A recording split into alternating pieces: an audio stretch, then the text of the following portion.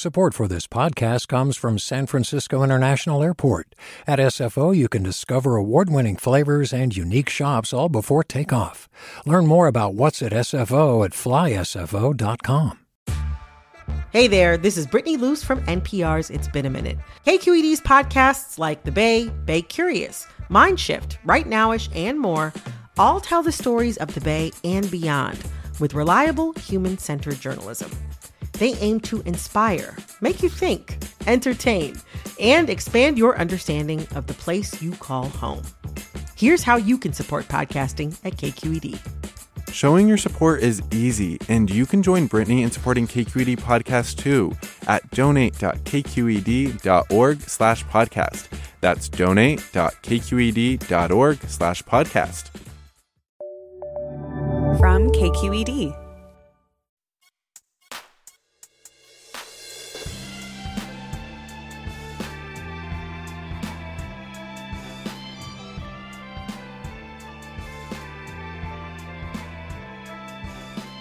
From KQED in San Francisco, this is Forum. I'm Mina Kim.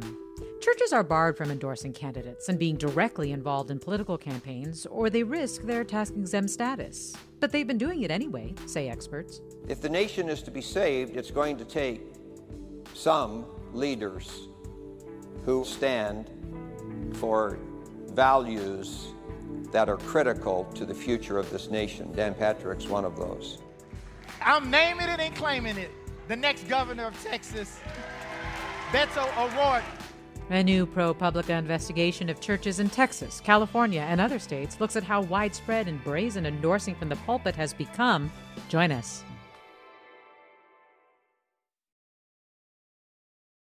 This is Forum. I'm Mina Kim. For the last 2 years, my guests, ProPublica reporters Jeremy Schwartz and Jessica Priest, have been looking into churches that have been directly and indirectly endorsing political candidates in violation of federal rules that prohibit religious organizations with tax-exempt status from engaging in political campaigns. Here's Pastor Brandon Burden of the Kingdom Life Church outside of Dallas. But you know what I got jurisdiction over this morning? Is an election coming up on Saturday. I got a candidate that God wants to win. I got a mayor that God wants to unseat. God wants to undo. God wants to shift the balance of power in our city, and I have jurisdiction over that this morning. This hour, we'll look at the impact of endorsing from the pulpit and learn what places of worship can and cannot do. We'll also look at why the IRS has been slow to enforce the rules. Jeremy Schwartz is a reporter, and Jessica Priest is an engagement reporter with ProPublica Texas Tribune Investigative Initiative. Welcome, Jeremy. Thanks for having us. I'm glad to have you, and welcome, Jessica. Thank you. So, Jeremy, I want to start with you. That cut we just heard, that was from a sermon delivered in May of last year from Pastor Brandon Burden. And I'm wondering why this pastor, who was the first we meet in your investigation, became a focus of your investigation and what he was referring to there with jurisdiction over an election and shifting the balance of power by unseating a mayor. Yeah, Brandon Burden is a really interesting figure and really kind of representative of probably the extreme edge of pastors getting involved in politics. He belongs to a church that is part of a movement called the New Apostolic Reformation, which is probably one of the most aggressive evangelical movements seeking to take power and to take over positions within civilian governments. And it's a common theme of his sermons is that their church has been designated by God to have the authority. He calls it a governmental church, a ruling church, but basically has the authority to decide who should win elections, and has not been shy about using that authority and saying what he hopes happens from the pulpit, which, in the strictest sense, is a violation of the Johnson Amendment, as you had mentioned. And how many people attend Kingdom Life Church? Kingdom Life is not one of the larger mega churches in the Dallas-Fort Worth area, but it is connected to, as I was saying, to this new Apostolic Reformation movement, which by various estimates, is in the millions across the country, and one of the faster growing parts of the evangelical movement, and is also some of the ideas that it espouses and that it sort of made famous, you could say, have been bleeding into other denominations and other congregations that maybe more mainstream, but some of these ideas of sort of conquering the dominion and the realms of non-church areas, such as the government, have becoming more common in non-NAR churches, as they are sometimes called. Yeah, you note that Burton, after January 6th, urged followers to stock up in food and keep their guns loaded ahead of President Biden's inauguration, saying that prophetic voices had told him that Trump would have 8 consecutive years in office. So he's done this a few times with regard to really using the pulpit to endorse candidates. Were there any consequences for Burton doing this? No, not that we found, and certainly not on the IRS end of things, which is the agency that is tasked with enforcing the Johnson Amendment. His words did lead to some discussion within the community of Frisco, certainly, as to sort of what should be the pastor's place in the political realm. But when it comes to the IRS, who is the agency charged with enforcing the Johnson Amendment, as far as we've been able to see, the agency has basically been quiet for the last 11, 12, even 13 years. So tell us what the Johnson Amendment is, what it says. Yeah, so the Johnson Amendment, and I hadn't really known much about the Johnson Amendment before we started reporting on this, but is an amendment that was passed in 1954 by LBJ, then a senator, and it basically says that nonprofits cannot intervene in a political campaign on behalf of a candidate. Churches, are nonprofits basically by default. So this prohibition applies to churches, and it has over the years sort of acquired, some interpretations of the rules that the IRS has put out, because it's obviously quite a complicated thing to sort of define what does political intervention in a political campaign mean. And there are some things that are quite clear. You can't endorse from the pulpit.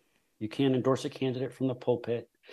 You can't give church money to a candidate. But then there are other things that are much more nuanced and much more in a gray area. And sort of despite what some folks say, the Johnson Amendment does allow pastors to discuss politics, and they can discuss issues, as much as they want, even the most controversial issues that they choose. They can hold candidate forums at their churches. They can host candidates. They can produce voter guides, but they must be done in a way that does not. That is not endorsing, that is not supporting a specific candidate. And Jessica, when you put, while there is this gray area, for example, Burden's words to experts, did they tell you that Burden, what he did, what the example is that we heard, would violate the Johnson Amendment? Yes, they did. He was speaking in the clip a little bit about the mayor of Frisco, who was not on the ballot at the time. The mayor was seen in some people's eyes as being on the ballot, but he wasn't technically. The mayor and I guess Pastor Burden had feuded in the past, and the mayor kind of represented to him what was going wrong in the city. And so I think Pastor Burden saw, this candidate that he supported as like a counter to the mayor. But our experts said that, pastors are free to criticize, sitting office holders if they're not on the ballot. So there was some nuance with that example. But he made clear early in his sermon who he was supporting, which was Jennifer White, a veterinarian who, what's super interesting about this example and the others that we found is that, this is technically a nonpartisan race. Like for city council in Texas, you don't declare whether you're a Democrat or Republican or a liberal or whatever party. You just run on the issues. But what we saw in this race was one candidate very clearly campaigning as being a conservative. And so sometimes what we're seeing is pastors getting involved in these nonpartisan races and sometimes making it a partisan race. And the IRS, not to your knowledge, ever contacting Burden or Kingdom Life Church about its previous violations or coming close to the line. Is that unique, or is that pretty much how the IRS has handled things like this? Jessica? We wouldn't know if they contacted the church. We'd only really know that if the church made that public because of, I guess, tax and privacy laws. And the only instance that we know of that where the IRS has revoked someone's a church's tax exempt status happened in the 90s. And that was because the church branch ministries fought it. They sued the IRS for violating their religious freedom, and the court decided that their taking away the tax exempt status hadn't violated their religious freedom. So that's really the only example that we know of where the IRS has taken action. Other action that they've taken that you could count is the IRS has acknowledged sending letters to churches, kind of like warning letters over the years. And Jeremy can talk a little bit more about that. Yeah, we're coming up on a break, Jeremy, but if you had to say or characterize quickly how the IRS handles questions of basically endorsing from the pulpit and so on, how would you describe it? How would you characterize it? I mean, especially recently in the last decade, it's sort of a see no evil, hear no evil sort of philosophy. We know that there are complaints made to the IRS about this behavior. But as I say, there's very little evidence of enforcement activity. There was, and we can talk about this later, but there was a moment of sort of a 4-year span where the IRS did get more aggressive on this. Yeah, let's talk about what the consequences were of that after the break. We're talking with Jeremy Schwartz and Jessica Priest of ProPublica about churches regularly sidestepping or ignoring rules that bar them from endorsing candidates or directly involving themselves in political campaigns. We'll have more after the break. Stay with us. I'm Mina Kim.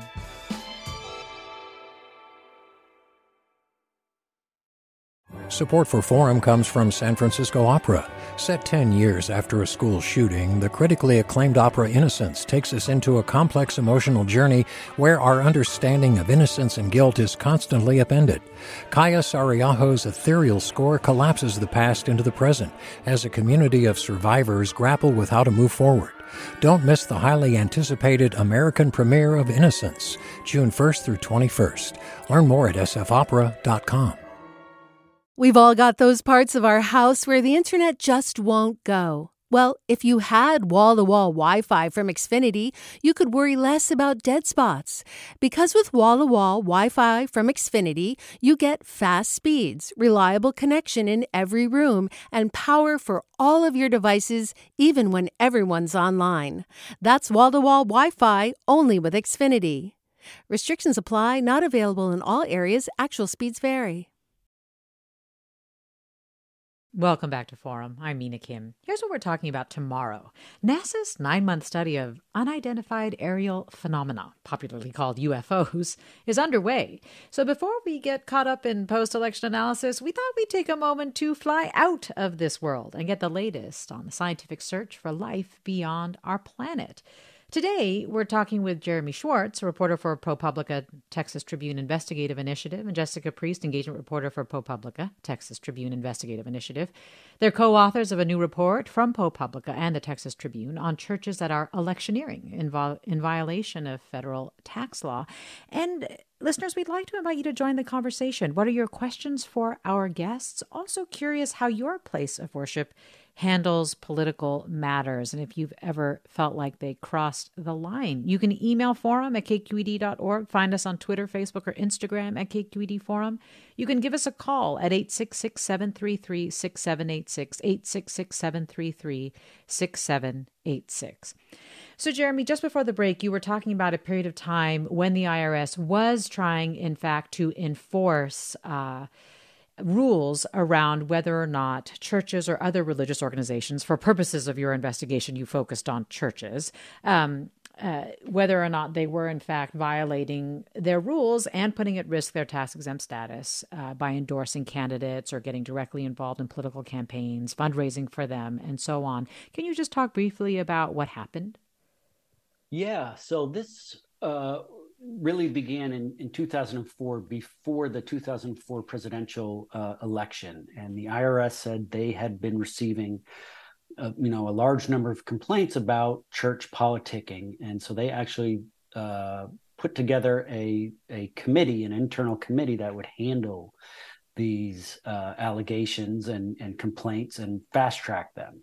And the goal, I think, was twofold. One, to send a message to churches initially that this behavior is not allowed, and two, to not let the situation get so far out of hand that that the IRS would not be able to control it at a later point. And so what followed was about 4 years from the 2004, 2006, 2008 election cycles, where the IRS, investigated scores of churches. It's hard to say the exact number of churches, but over 100 churches. As Jessica mentioned, for most of those, sent out warning letters where the churches agreed not to continue with their political activity in exchange for not having an audit opened against them. But that effort ended abruptly in 2009. With a court case involving a church in Minnesota that had been supporting Michelle Bachmann. Some of your listeners may remember her. But as part of that legal case, a judge determined that the IRS had sort of been violating its own rules for quite some time and did not have a person of high enough rank within the agency to initiate an investigation of a church. Churches do enjoy special rules within the enforcement arm of the IRS to initiate an investigation of a church is different than initiating an investigation of a regular nonprofit. You have to have a higher bar that you have to hit, and the court found that the agency did not have this high-ranking official signing off on these investigations, and so that really helped sort of hobble the agency's investigations, throughout the next decade.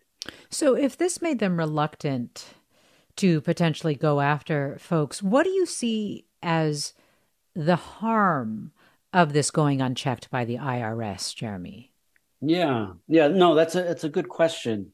And it depends a lot who you talk to.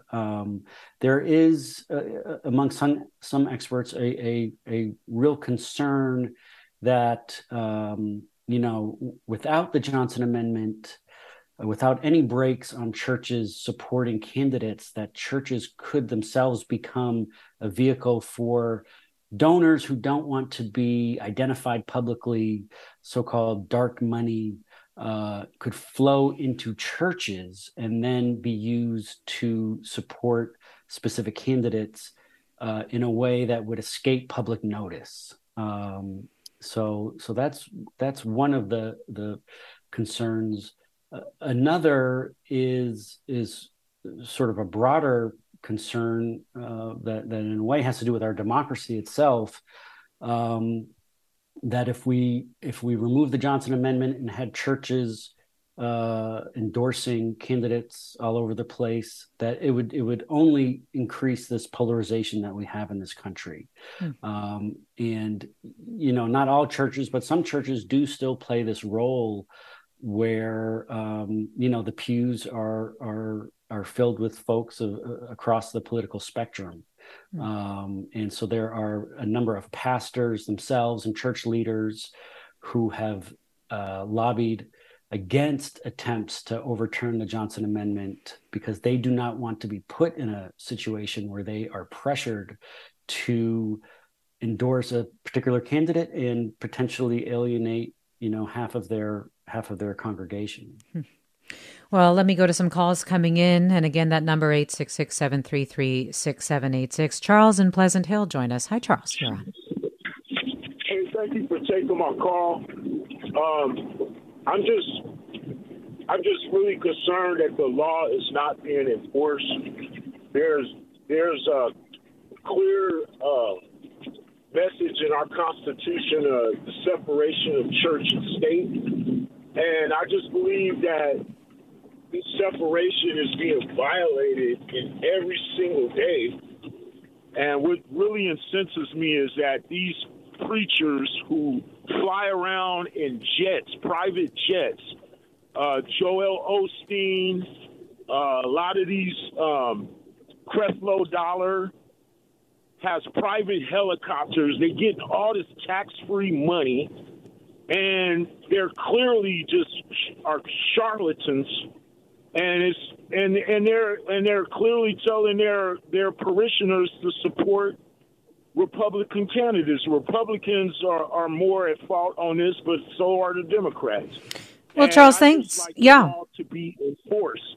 Yeah. Well, thanks for making your point. And yes, it's done by Republican-leaning churches, I guess, or Democrat-leaning churches, and also very much here in California. Right, Jessica? Your investigation spanned beyond Texas. You focused on one California church, for example, called Destiny Christian Church in Rockland County, about 20 miles northeast of Sacramento, I believe. And the pastor there is someone named Greg Farrington. Could you tell us a little bit about Greg Farrington and what you identified in your investigation? Yeah, we looked across the country for examples, just to see if it was happening in places besides Texas, and of course it is.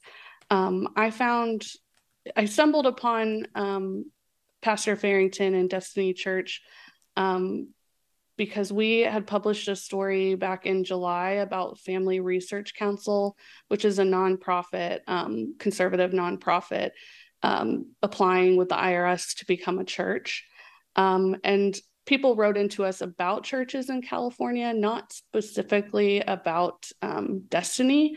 But I think what happened was I was watching sermons on YouTube, and his sermon got recommended to me just from my watch history. So what was interesting about his sermon is it happened back in May.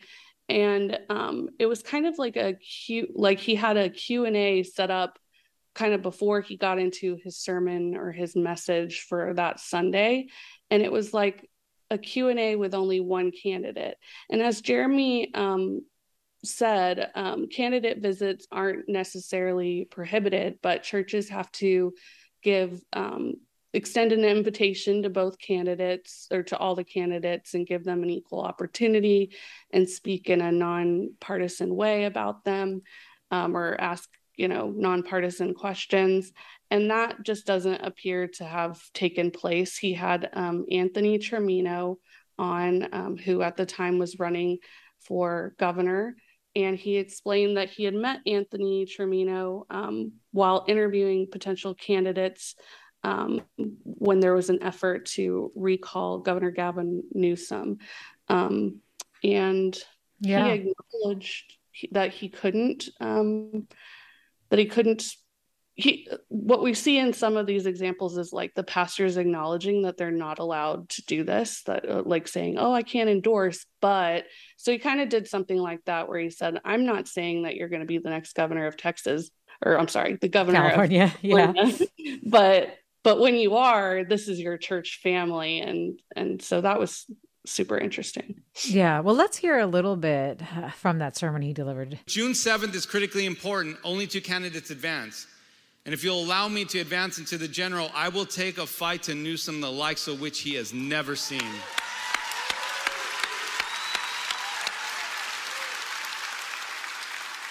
So if you're watching online, I know a lot of people are watching online, share. My sermon is important, but not nearly important.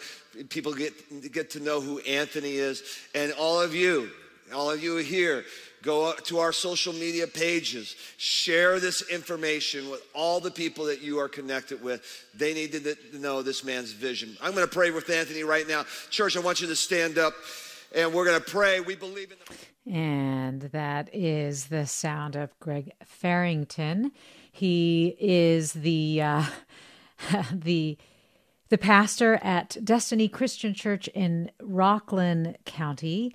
And listeners, we are talking about how federal law bars churches and other religious nonprofits from endorsing candidates or being directly involved in political campaigns with Jeremy Schwartz, a reporter for ProPublica Texas Tribune, Investigative Initiative, and Jessica Priest, engagement reporter for ProPublica Texas Tribune.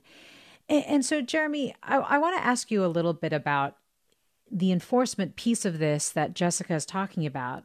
I mean, I imagine it would be very difficult for the IRS to be making sure, given its resources and so on, that they're giving equal time to other or opposing candidates to Anthony Trimino, for example. Yes, and this sort of tradition of candidates visiting churches, especially before the midterms, which we are seeing all over the place in Texas. I'm sure you're seeing it in California. It just happens before every election. And we've had experts tell us that it really, given the resources that the IRS has, it's not really feasible to sort of police every candidate visit and make sure that churches are acting in a nonpartisan way or opening up their congregations to all candidates. But I think that there are ways that the agency can sort of laser in more on some of the more egregious and more obvious violations. But I think one of the things that has also held them back is this fear that they would be accused of bias. And so figuring out a way to to undertake these investigations, that doesn't make it seem as though they are targeting one side or the other. And I don't think that's something they have ever really figured out. Even in the 2000s, you actually had both sides of the aisle complaining that they were being unfairly targeted. So that I think is one of the big pieces of the puzzle they need to figure out. Well, let me go to caller Tim in San Francisco next. Hi, Tim. Hi, good morning. How are you? I'm well. What's on your mind? Well, so these conversations usually take place from the side of, sorry, I'll just start again. One side that is always left out of these conversations is that of atheists. And I am an atheist, and I don't believe in any of the religions or any of the religious practices. So to kind of use an idea, if I go to a movie theater and I want to see Avatar, for instance, I pay my $8 or $20 or whatever it is now, and the movie theater chain or the movie theater has to pay taxes on the money that they received. Well, to me, Avatar is as much of a fantasy as any religious doctrine, of whether it's Christian, Muslim, Jew, it doesn't matter. It's all the same to me. It's a smoke and mirror show. So I think it's time, this is 2022, that we remove the tax-exempt status. These institutions, as you like to call them, or as they're called, I'm not saying you like to call them, but as they're called, are nothing more than making profit off of a book that was, instituted 2,000 years ago, and it's been generating profits. And you can tell just by the buildings that these institutions reside in. So if you don't think they're making profits, you're really not seeing it. And they're making more money over the centuries than any business ever has. And I think it's time, because I'm not alone in this. I think the majority of, I would even say the majority of Americans who aren't represented by these institutions are always ignored because their voices become the loudest. Well, so Tim, as an atheist, I think we need to get rid of the tax-exempt status for any religious institution, not just Christians, all of them, across the board. So, Tim, thanks for letting us hear your voice. I'm curious, there has been polling on the Johnson Amendment, on tax-exempt status for religious organizations. So I'm curious, Jessica, how people feel about tax exemptions for religious organizations. If you were able to get a sense of where we are on this as part of your reporting. Yeah, I think back in 2017, there was a poll done that showed most Americans they support the Johnson Amendment. They don't want their pastor to endorse candidates. This topic came up because Republicans have repeatedly, filed in Congress this amendment to get rid of the Johnson Amendment. I know there was some confusion back in 2017 when former President Trump issued an executive order that he said did away with the Johnson Amendment. There's actually, I think the Justice Department actually came out and clarified that the only thing that can get rid of the Johnson Amendment is congressional action. Tax exempt status, I haven't heard that. I haven't heard much discussion about doing away with tax exempt status for churches. But basically, Jeremy, what Jessica is saying is that when the Trump administration wanted to do away with the Johnson Amendment, they weren't saying that they want to do away with their tax exempt status. They were saying that they wanted to loosen the rules on what kind of politicking they could do from the pulpit, right? That they wanted actually there to be more of it in churches. Right. Yes. Trump wanted pastors to face and churches to face no repercussions if they endorsed from the pulpit. And that was one of his early, on the campaign trail in 2016, one of his early appeals to evangelical leaders and voters. He campaigned on a pledge to get rid of the Johnson Amendment. Interesting. We'll have more after the break. Stay with us, listeners. This is Forum.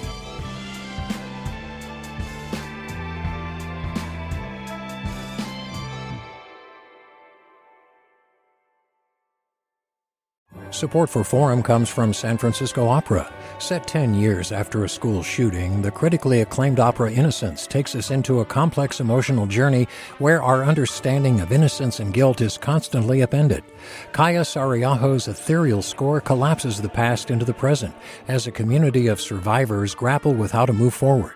Don't miss the highly anticipated American premiere of Innocence, June 1st through 21st. Learn more at sfopera.com.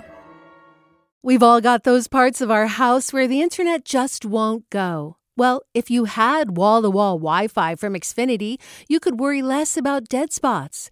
Because with wall-to-wall Wi-Fi from Xfinity, you get fast speeds, reliable connection in every room, and power for all of your devices, even when everyone's online. That's wall-to-wall Wi-Fi only with Xfinity. Restrictions apply, not available in all areas. Actual speeds vary. You're listening to Forum. I'm Mina Kim. Since Herschel Walker was 16 years old, white men been telling him what to do. Telling him what school to go to, where to live, where to eat, where to buy a house, where to run, where to sit down, where to sleep, where to pay for abortions, where to buy a gun. And you think they not gonna tell him how to vote? In 2022, we don't need a walker, we need a runner. We need somebody who gonna run and tell the truth about January 6th. That's Pastor Jamal Bryant of the New Birth Missionary Baptist Church in Stonecrest, Georgia, just outside Atlanta, speaking to his congregation on Sunday, October 30th. And earlier in the program, Jessica, we were talking about how, this is politicking from the pulpit has been done, endorsing from the pulpit has been done by both churches that lean conservative and churches that lean liberal, and then the extremes also, as we've heard as well. But my understanding is that conservative groups also have argued that Black churches are more politically active than their white evangelical counterparts, but are not as heavily scrutinized. What did you find out about this? Yeah, we found out that we talked with historians and lawyers and former IRS employees who told us that Black churches have like a long history of mobilizing in the church. So they do things like souls to the polls, voter registration, and they were, heavily involved in the Voting Rights Act.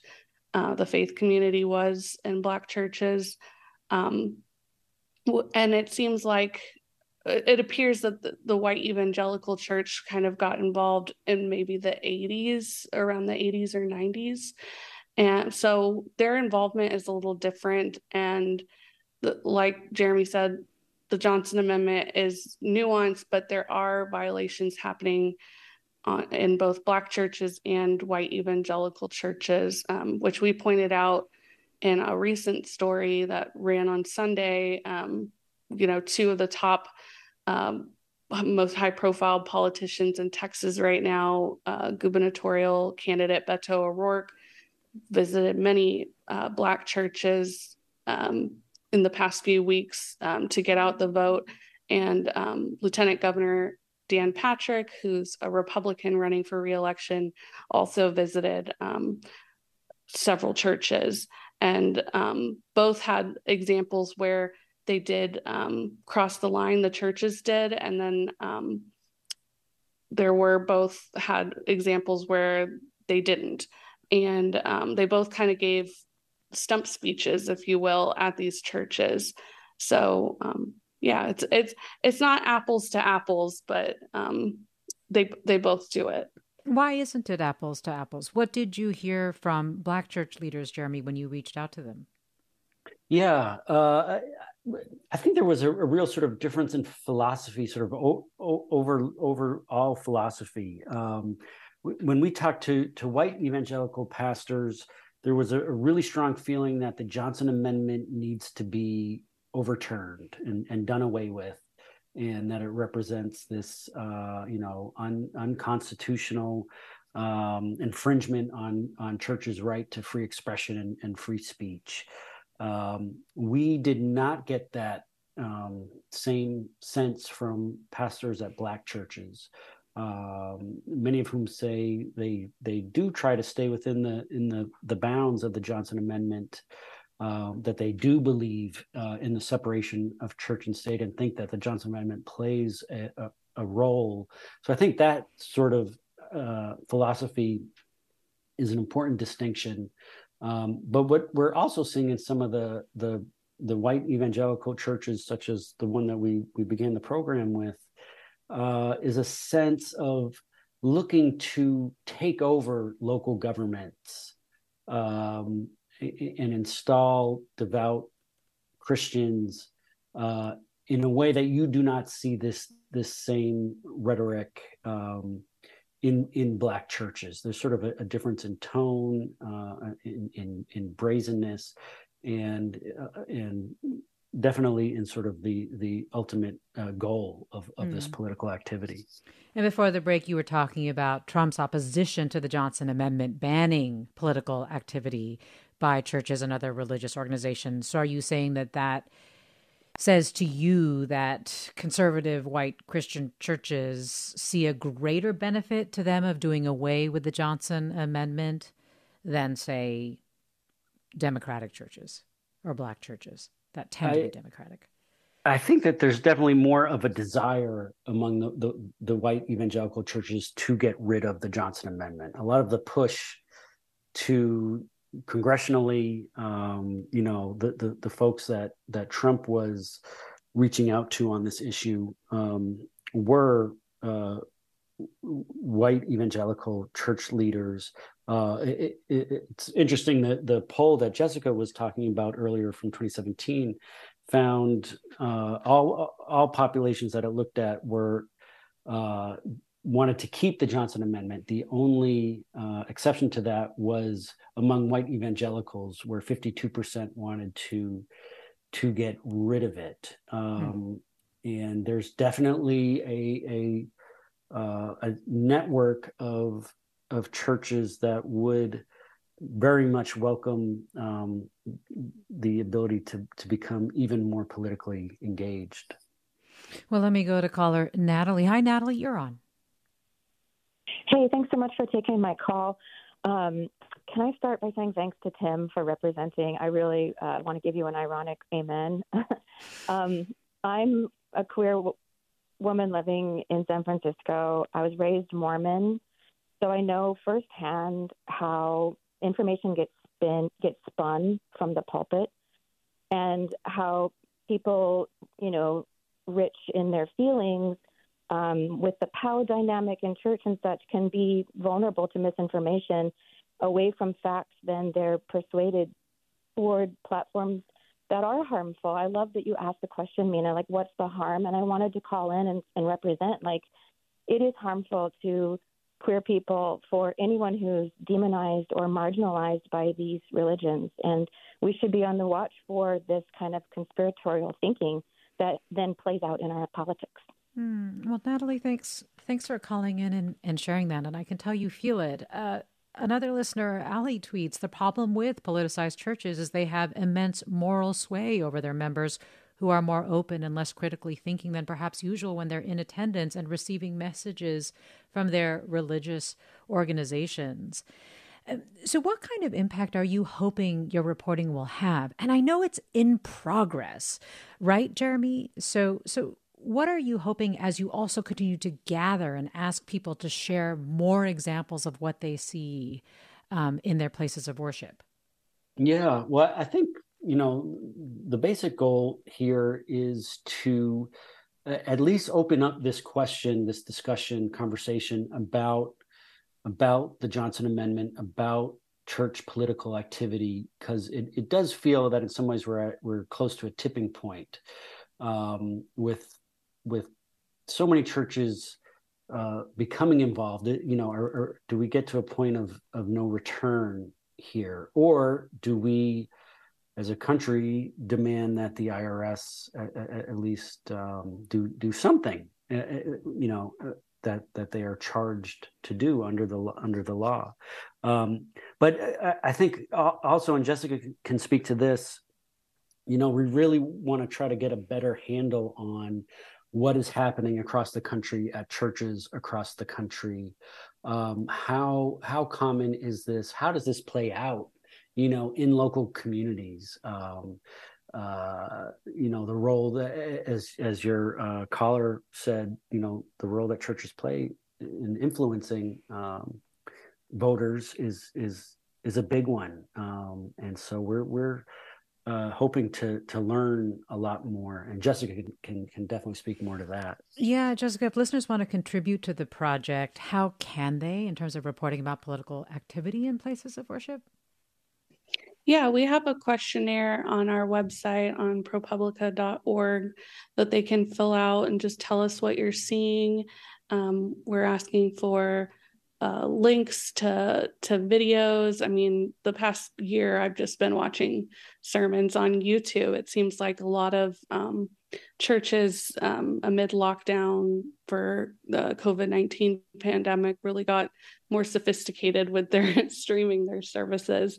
So anything you see that you have questions about, we'd love to hear about it, and just talk with experts about whether it complies or conflicts with the law and how it's affecting you. I mean, we've heard from candidates who say that they've been defeated by a slate of candidates that were supported by a church in their community, and they feel like their school board has gone in the wrong direction. People have questions for us in California, especially right now, about whether churches can weigh in on like ballot measures. Yeah. Y'all have a big ballot measure going on right now as it relates to abortion. So we're just interested in all of it. Along those lines, can I play another clip from Pastor Greg Farrington at Destiny Church in Rockland? This was something that the pastor said from the pulpit just yesterday. We have this thing called midterm elections Tuesday, all right? And this is like preaching to the choir. You know what your responsibilities are. And as Christians, we've been steward with this nation. One nation under God, all right? That's right. We need to do our job, go out and vote, especially defeat Proposition 1 here in the state of California. Send a message to Gavin Newsom. This is not a sanctuary state for abortion, all right? Amen, amen. I always tell you. And again, that was the Rockland preacher. And so I guess the question that I have is, if they are listening to this, is this something that would violate? Can churches not, again, endorse propositions, Jeremy? Yeah, it's an interesting question, and it actually does come under a separate part of the law. The Johnson Amendment is focused on elections, intervening for elections involving candidates. So you can endorse or oppose a candidate, and that is a strict prohibition. When it comes to ballot measures and referendums and things of that nature, those rules are different, and those are actually the lobbying rules of the IRS, and those are much murkier. And first off, such activity is allowed under the rules as long as the church's political activity doesn't represent a substantial, and that's the word that they use, substantial amount of their overall work and effort. And the code does not define substantial. It can be a pretty subjective thing. But churches, California is not the only state struggling with this. And Michigan has a similar ballot measure going, that the Catholic Church has come out in a very, very organized way, opposing that with sermons, with campaign letters, and lots of residents up in arms because they believe that the church is violating the Johnson Amendment, and it is not exactly so. It would take some unraveling and some investigation to determine, if their efforts were quote unquote substantial. But they have a lot more leeway. Mm-hmm. So there is some gray area, and of course endorse or tell people to vote against, or just tell people how to vote on a proposition or ballot measure. We're talking with reporter for ProPublica Jeremy Schwartz, engagement reporter for ProPublica Jessica Priest, about their investigation into religious organizations endorsing candidates or directly involving themselves in political campaigns, and putting at risk their tax-exempt status. Yet the IRS has or appears to be looking the other way for now. You are listening to Forum. I'm Mina Kim. Well, this listener writes, thank you for the program. Exemption should be disallowed for these religio-political organizations, which are massive and long organized around political positions. Your guest said privacy rules keep them from knowing if the IRS has warned the church under discussion. How can that be? Trump's tax problems are pretty well publicized. Please explain. Jeremy or Jessica? How is it that the privacy rules kept you from knowing if the IRS has warned the church? Well, the IRS does have quite strict rules on privacy in terms of tax returns and taxpayer information that they will release. And one of those rules involves investigations of churches. It's a long-standing rule that they will not verify or confirm that an investigation has been opened, or the other way around. Really, one of the only ways you can find out if it has happened is, as Jessica said, if the church itself complains publicly and lets people know, or it ends up in court with a determination by the IRS that is then challenged by the church. But yes, believe me, as a reporter, it is quite frustrating as well. Sort of the lack of information. We've asked the IRS for just aggregate information about church investigations, and have received some FOIA documents, but incredibly redacted, almost comically redacted. So it leaves the rest of us wondering just what is happening. Let me go to Steve in Oakland. Hi, Steve. You're on. Yeah, I'd like to know, what can we do to get the IRS to do its job? My understanding of American history, I think it was James Madison in the Federalist Papers. He was responding to people who were concerned that some one group was going to take over the country. And he said that, the large size of the country would, prevent that, because people would be aligned in all different ways. We have a check and balances here, the IRS, but they're not doing their job. Any thoughts for Steve, Jessica? Yeah, you can tell us about what you're seeing, and we can look into it. There's also buried on the IRS's website a form you can fill out. It's called the Form 13909. That lets them know about a complaint that they can look into.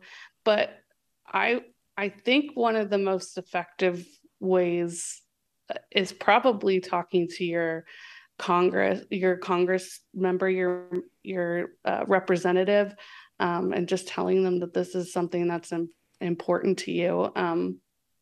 Do you have anything different that you would add, Jeremy? No, I mean, the IRS does definitely respond to congressional pressure.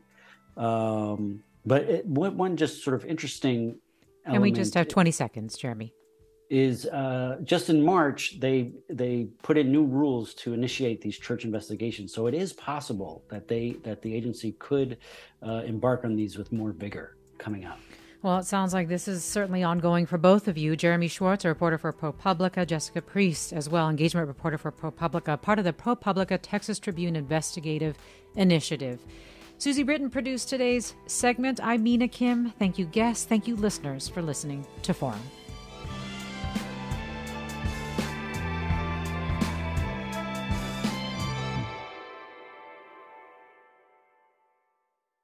Funds for the production of Forum are provided by the members of KQED Public Radio, the Germanicos Foundation, the Generosity Foundation, and the Heising Simons Foundation. Support for Forum comes from San Francisco Opera. Set 10 years after a school shooting, the critically acclaimed opera Innocence takes us into a complex emotional journey where our understanding of innocence and guilt is constantly upended. Kaya Sariaho's ethereal score collapses the past into the present as a community of survivors grapple with how to move forward. Don't miss the highly anticipated American premiere of Innocence, June 1st through 21st. Learn more at sfopera.com. We've all got those parts of our house where the internet just won't go. Well, if you had wall-to-wall Wi-Fi from Xfinity, you could worry less about dead spots. Because with wall-to-wall Wi-Fi from Xfinity, you get fast speeds, reliable connection in every room, and power for all of your devices, even when everyone's online. That's wall-to-wall Wi-Fi only with Xfinity. Restrictions apply, not available in all areas. Actual speeds vary. All over the country, we need to improve reading in Wisconsin. Schools are changing the way they teach reading. I'm calling for a renewed focus on literacy. We have gotten this wrong in New York and all across the nation. And it's happening because of a podcast. I think your podcast has changed my life. And I'm going to share this podcast with everyone I meet. Sold a Story investigates how teaching kids to read went wrong. New episodes of Sold a Story are available now.